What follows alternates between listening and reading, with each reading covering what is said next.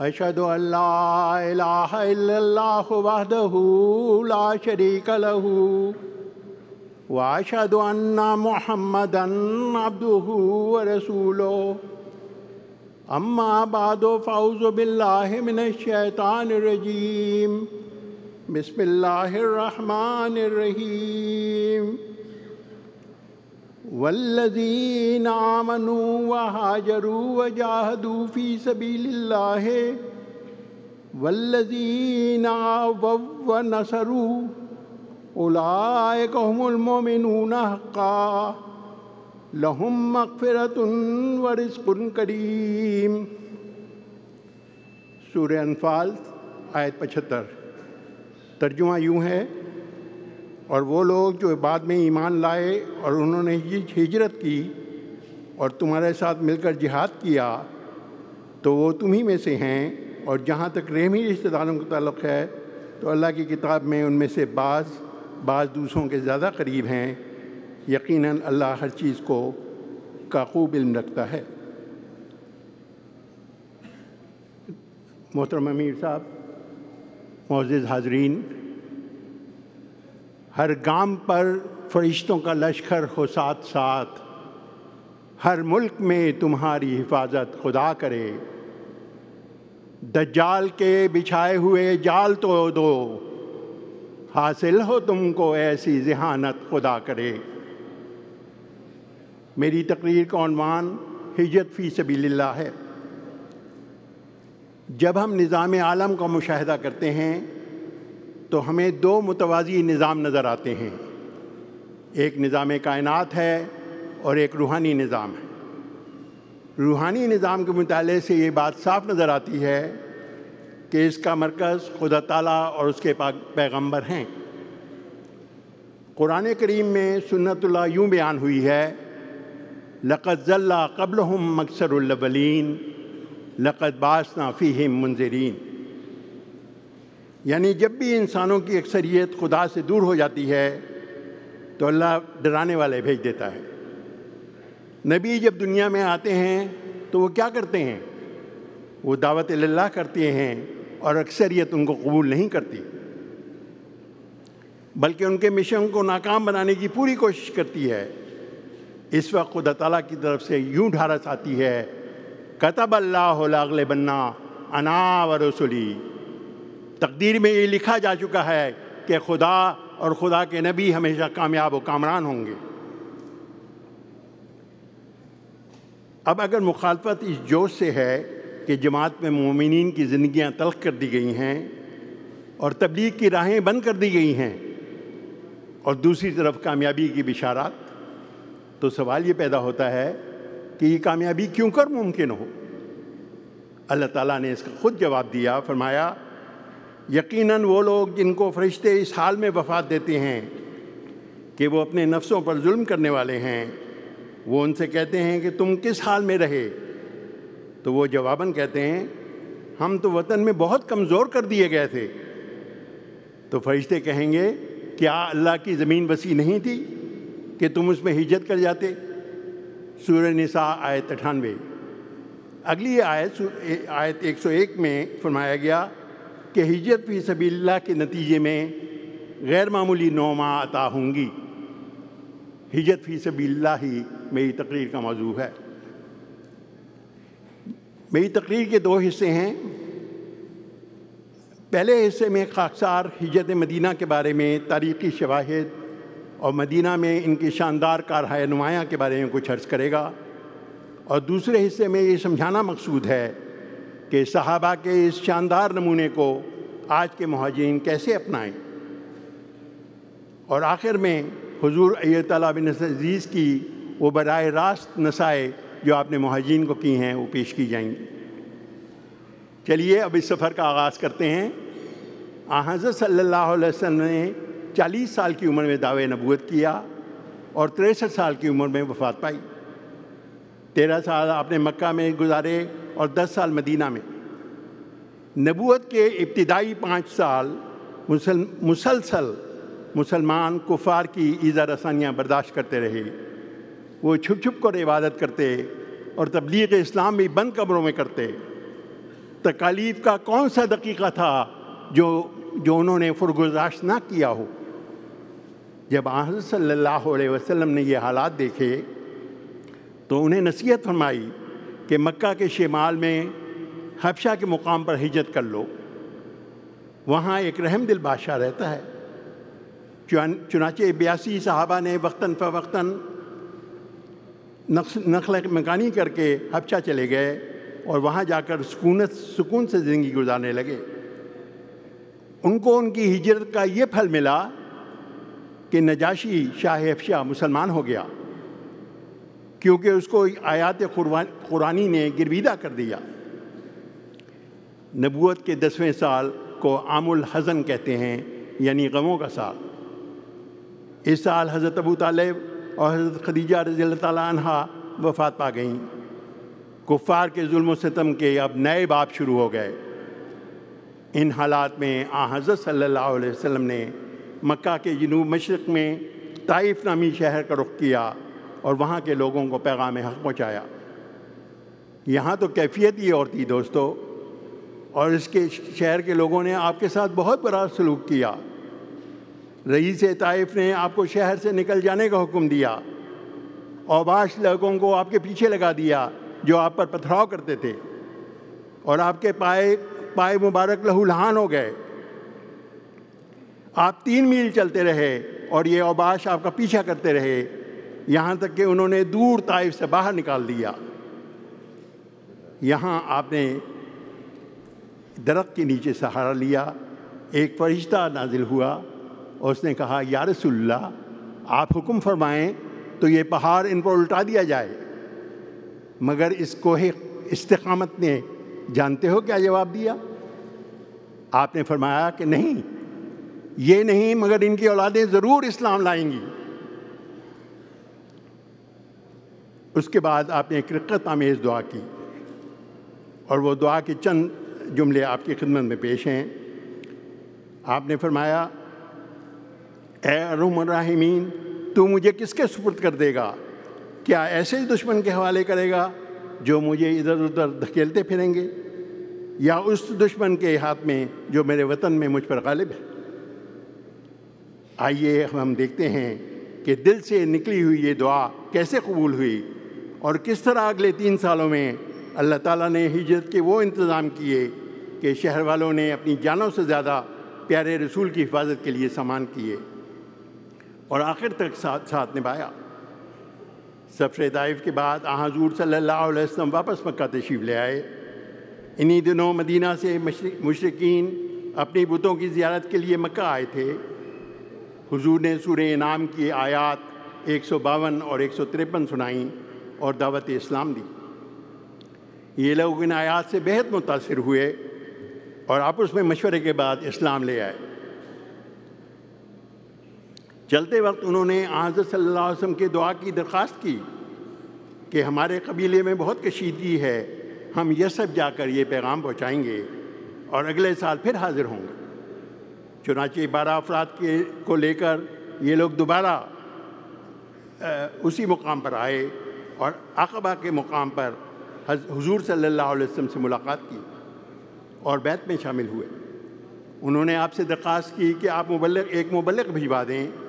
چنانچہ حضور صلی اللہ علیہ وسلم نے حضرت ماصب بن عمیر کو ان کے ہمراہ کر دیا۔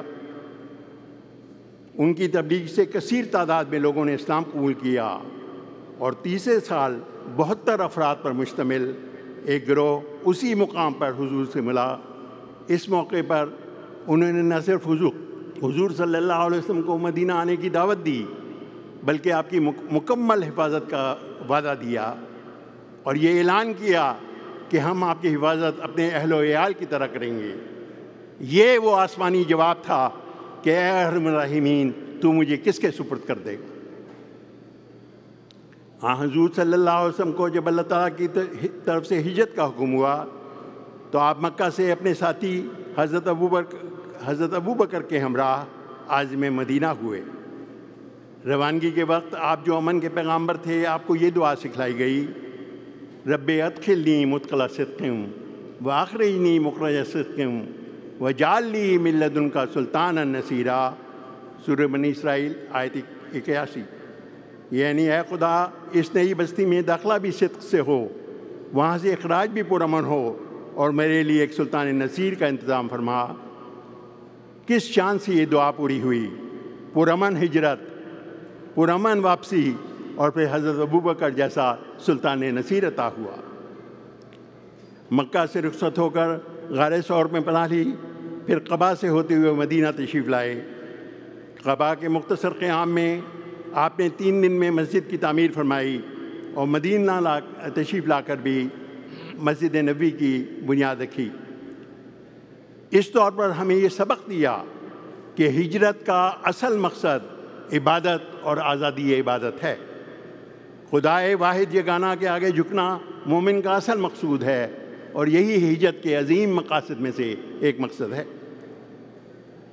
مدینہ میں چونکہ مہاجر بھی ہجرت کر کے آئے، اور انصار بھی جو وہاں موجود تھے، جو ان کے ہیلپرز تھے، حضرت صلی اللہ علیہ وسلم نے ان دونوں کو جمع کیا۔ حضرت انس کے مکان پر جمع ہوئے، انصار کو مخاطب ہو کر فرمایا، مہاجر تمہارے بھائی ہیں۔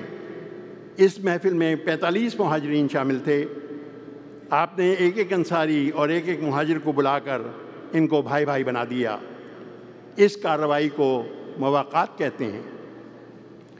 انصار نے مہاجرین کو ساتھ لے جا کر گھر کی ایک ایک چیز کا جائزہ دیا کہ آدھا مال آپ کا ہے اور آدھا مال ہمارا ہے۔ انصار کے نخلستان تھے، انہوں نے کہا جو کچھ آمدنی ہوگی اس کا نصف مہاجرین کا ہوگا، اور کھیتوں میں ہم کام کریں گے۔ آج کی دنیا میں جو اقتصادی طور پر بہت آگے ہے، ایک مثال اس جیسی پیش نہیں کی جا سکتی، بلکہ یہ حقیقی مواقعات کل عالم کے لیے ایک انوکھی اور انہونی مثال ہے۔ یہاں تک کہ ورثے میں بھی مہاجرین حصہ دار بن گئے، مگر بعد میں حکم الہی کے مطابق اس کو موقوف کر دیا گیا۔ سورہ حشر آیت 10 میں اللہ تعالیٰ نے انصار کے اس جذبے کو یوں بیان کیا، وَيُسِرُونَ عَلَىٰ أَنفُسِهِمْ وَلَوْ كَانَ بِهِمْ خَصَاصَةٌ، اور خود اپنی جانوں پر دوسروں کو ترجیح دیتے تھے، باوجود اس کے کہ انہیں خود تنگی درپیش تھی۔ اب آپ کی خدمت میں چند واقعات بیان کرتا ہوں۔ حضرت عبد الرحمن بن عوف رئیس مکہ تھے، مگر مدینہ ہجرت کے وقت بے سر و سامان تھے۔ سعد بن ربی رضی اللہ تعالیٰ عنہ آپ کے دینی بھائی قرار دیے گئے۔ انہوں نے جب اپنی جائیداد کے بارے میں نصف ملکیت کا ذکر کیا تو حضرت عبد الرحمن بن عوف نے شکریہ ادا کیا، اور صرف یہ کہا کہ مجھے بازار کا رستہ بتا دیں۔ چنانچہ آپ کو بازار کا رستہ بتا دیا گیا۔ آپ وہاں تشریف لے گئے اور پنیر اور گھی کی تجارت شروع کر دی، اور اپنے سر پر ایک تھال رکھ کر مدینہ میں گھر گھر پنیر بیچا کرتے تھے۔ وہ جو مکہ میں رئیس اعظم تھے لیکن اپنی عزت نفس کے محافظ تھے، عبد الرحمن عوف اثر نو میں محنت کے نتیجے میں رئیس مدینہ بن گئے۔ حضرت مسیح موعود علیہ السلام نے صحابہ کی تعریف میں اپنے عربی قصیدے میں کیا خوب فرمایا۔ آپ فرماتے ہیں، قوم کرام لا نفرق بینہم کانوا لغیر الرسل کالاعضاء، یعنی صحابہ رضوان اللہ علیہم اجمعین کون ہیں؟ یہ ایک معظم قوم ہیں جن میں ہم تفریق نہیں کر سکتے۔ کیوں نہیں کر سکتے؟ کیونکہ آپ سب کے سب حضور صلی اللہ علیہ وسلم کے جسد اطہر کے اعضاء بن گئے تھے۔ ابھی ہجرت کو 1 سال ہی گزرا ہوگا کہ اسلام کی کامیابیوں کی خبریں مکہ پہنچنے لگیں، اور کفار مکہ نے حضور صلی اللہ علیہ وسلم کی ہجرت کے انتظام میں سر دھڑ کی بازی لگا دی، اور 1000 افراد کے ساتھ مدینہ پر حملے کی ٹھانی۔ رسول خدا صلی اللہ علیہ وسلم نے صحابہ سے مشورہ کیا، مہاجرین نے بڑھ چڑھ کر اپنی مکمل حمایت کا اعلان کیا۔ خدا کے رسول نے فرمایا، دوستو مجھے مشورہ دو۔ اس پر ایک انصاری سردار کھڑے ہوئے اور عرض کی کہ یا رسول اللہ، اب ہم پر آپ کا مرتبہ اور شان پورے طور پر ظاہر ہو چکی ہے۔ یا رسول اللہ، ہم آپ کے دائیں بھی لڑیں گے، بائیں بھی لڑیں گے، آگے بھی لڑیں گے اور پیچھے بھی لڑیں گے، اور دشمن آپ تک ہرگز نہیں پہنچ سکتا جب تک وہ ہماری لاشوں پر سے گزرتا ہوا نہ جائے۔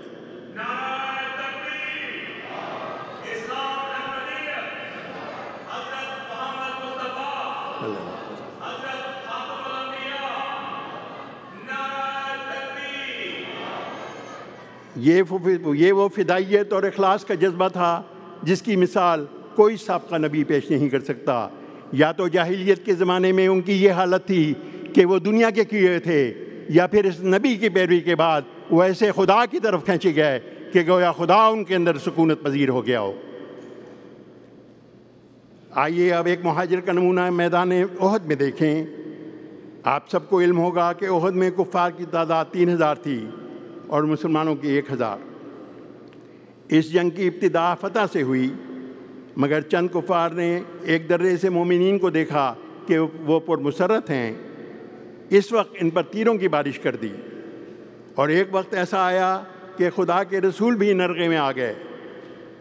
اس وقت ایک مہاجر حضرت طلحہ بن عبیدہ حضور صلی اللہ علیہ وسلم کے قریب آئے اور اپنے ہاتھ کو حضور کے چہرے مبارک کے سامنے رکھ دیا اور ہر تیر اپنے ہاتھ پر لیتے رہے یہاں تک کہ آپ کا ہاتھ چھلنی ہو گیا۔ حضرت خلیفۃ المسیح ثانی رضی اللہ تعالیٰ عنہ اس واقعے کو یوں بیان کرتے ہیں، دیکھو کتنا عظیم سبق اس واقعے میں پنہاں ہے۔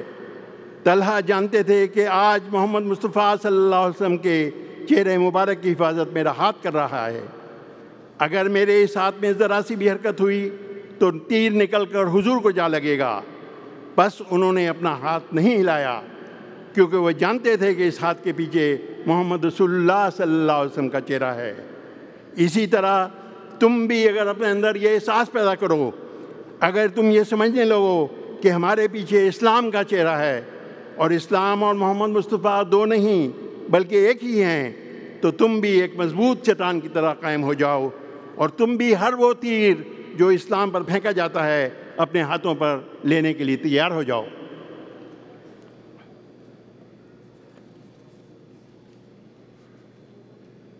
یہ وہ نصیحت تھی جو آپ نے قدام الانبیاء کو کی، اور ہمیں یہ چاہیے کہ ہم اس پر پوری طرح عمل کرنے کی کوشش کریں۔ آئیے اب ہم دوسرے حصے کی طرف آتے ہیں کہ کس طرح یہ معیارات قربانی، محبت، بھائی چارہ اور اخلاص ہم آج کل اپنا سکتے ہیں۔ اس ضمن میں چند معروضات پیش ہیں۔ بعد ہجرت نئے ماحول میں اپنے پیر پر کھڑے ہونا اور کوشش کرنا کہ ہم حضرت عبد الرحمن بن عوف کی طرح وہی نمونہ اختیار کریں، عزت نفس کے ساتھ اپنے پیر پر کھڑے ہونے کی خود کوشش کریں، اپنے محسنین کو ہرگز فراموش نہ کرنا اور ان کے احسانات کا مناسب بدلہ دینا، نئے ماحول میں اپنی اعلیٰ اقدار کو قائم رکھنا اور ہر وقت اپنے ماضی کو یاد رکھنا۔ اس زمانے میں اس کی بہت ضرورت ہے، اس لیے کہ آپ جو اس ملک میں آئے ہیں، یہاں کی شوکت اور دنیاوی آسائش ہر لمحہ انسان کو اپنی طرف کھینچتی ہے، مگر یاد رکھیں کسی نے کیا خوب کہا ہے، نظر کو خیرہ کرتی ہے چمک تہذیب حاضر کی، یہ سن آئی مگر جھوٹے نگوں کی ریزہ کاری۔ مہاجرین کو جو امداد انصار کی طرف سے کسی شکل میں ملی، غزوہ بدر کے بعد انہوں نے سب لوٹا دیں اور ہمیشہ انصار کے مشکور رہے۔ انصار و مہاجرین کا آپس میں ایسا محبت کا سلوک تھا کہ جس کی مثال دنیا میں نہیں مل سکتی، اور وہ رحماء بینہم کی حقیقی تصویر بن گئے تھے۔ ہم جو یہاں رہنے والے ہیں اپنے مہاجرین بھائیوں کی مختلف طریقوں پر مدد کر سکتے ہیں، مثلاً ڈرائیونگ سکھانا، ڈی ایم وی لے جانا، لائسنس میں مدد کرنا، انگریزی سیکھنے والے اسکولوں کی طرف رہنمائی کرنا، تلاش معاش کرنا، ووکیشنل اسکولوں میں کی طرف رہنمائی کرنا، امیگریشن کے مختلف مسائل ہوتے ہیں ان میں مدد کرنا، ٹرانسپورٹیشن میں مدد کرنا، اور سب سے بڑھ کر یہ مدد کرنا کہ آپ ان کو اپنے گلے لگائیں کہ وہ آپ کے بھائی ہیں، اور ان کو ہرگز یہ احساس نہ ہونے دیں کہ وہ کسی سے کمتر ہیں۔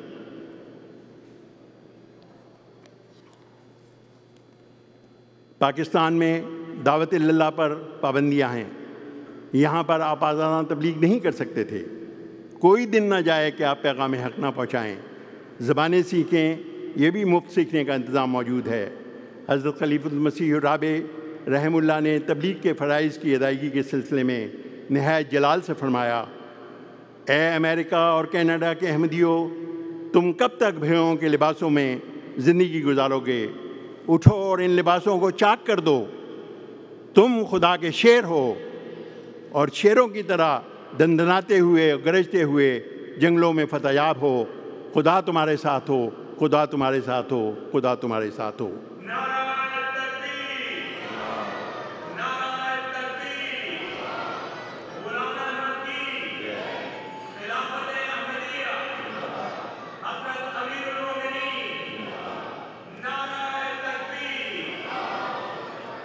حضرت امیر المومنین حضرت خلیفۃ المسیح خامس ایۃ اللہ بن عزیز نے سن 2016 میں سویڈن میں جب آپ تشریف لے گئے تو وہاں پر انٹرویوز ہوئے تو بہت سارے سوالات کیے گئے، تو آپ نے مہاجرین کو چند نصیحتیں کی۔ آپ نے فرمایا کہ مہاجرین کو اس یاد دہانی کی ضرورت ہے کہ ان کو نئے ملکوں میں دوبارہ زندگی ملی ہے جہاں کوئی جنگ اور بدامنی نہیں۔ ان کو چاہیے کہ ان ملکوں کی قدر کریں۔ مہاجرین کے لیے یہ ضروری ہے کہ وہ جہاں بود و باش سکتے ہیں وہاں کے قوانین کی پابندی کریں۔ تمام مہاجرین ملک کے وفادار ثابت ہوں۔ جہاں وہ ہجرت کر کے آئے ہیں ان کو پوری کوشش کرنی چاہیے کہ اس ملک کی بہبود کے لیے کوشاں رہیں۔ ایک اور ضروری امر یہ ہے کہ آپ نہ صرف یہاں سیٹل ہو رہے ہیں، اپنے بچوں کی نگرانی سے غافل نہ رہیں۔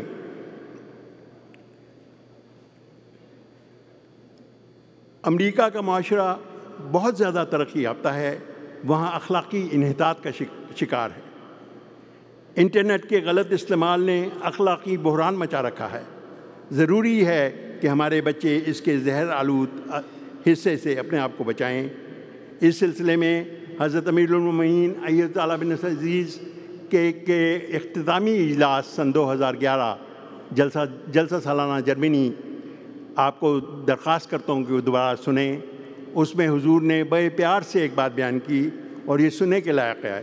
آپ فرماتے ہیں ہر احمدی کو سوچنا ہوگا کہ جس کام کے لیے وہ مامور کیا گیا ہے اس کی ادائیگی کی کوشش کرے۔ غور سے سنیے یہ جملہ۔ فرماتے ہیں حضرت مسیح موعود علیہ السلام کے انصار بن کر اس دنیا کو فسق و فجور سے نکالا جائے، لیکن اگر ہم خود ان برائیوں میں پڑ جائیں تو کیا حال ہوگا اس دنیا کا؟ جو اس بات کو نہیں سمجھے گا وہ حضرت مسیح موعود کی جماعت سے کاٹا جائے گا۔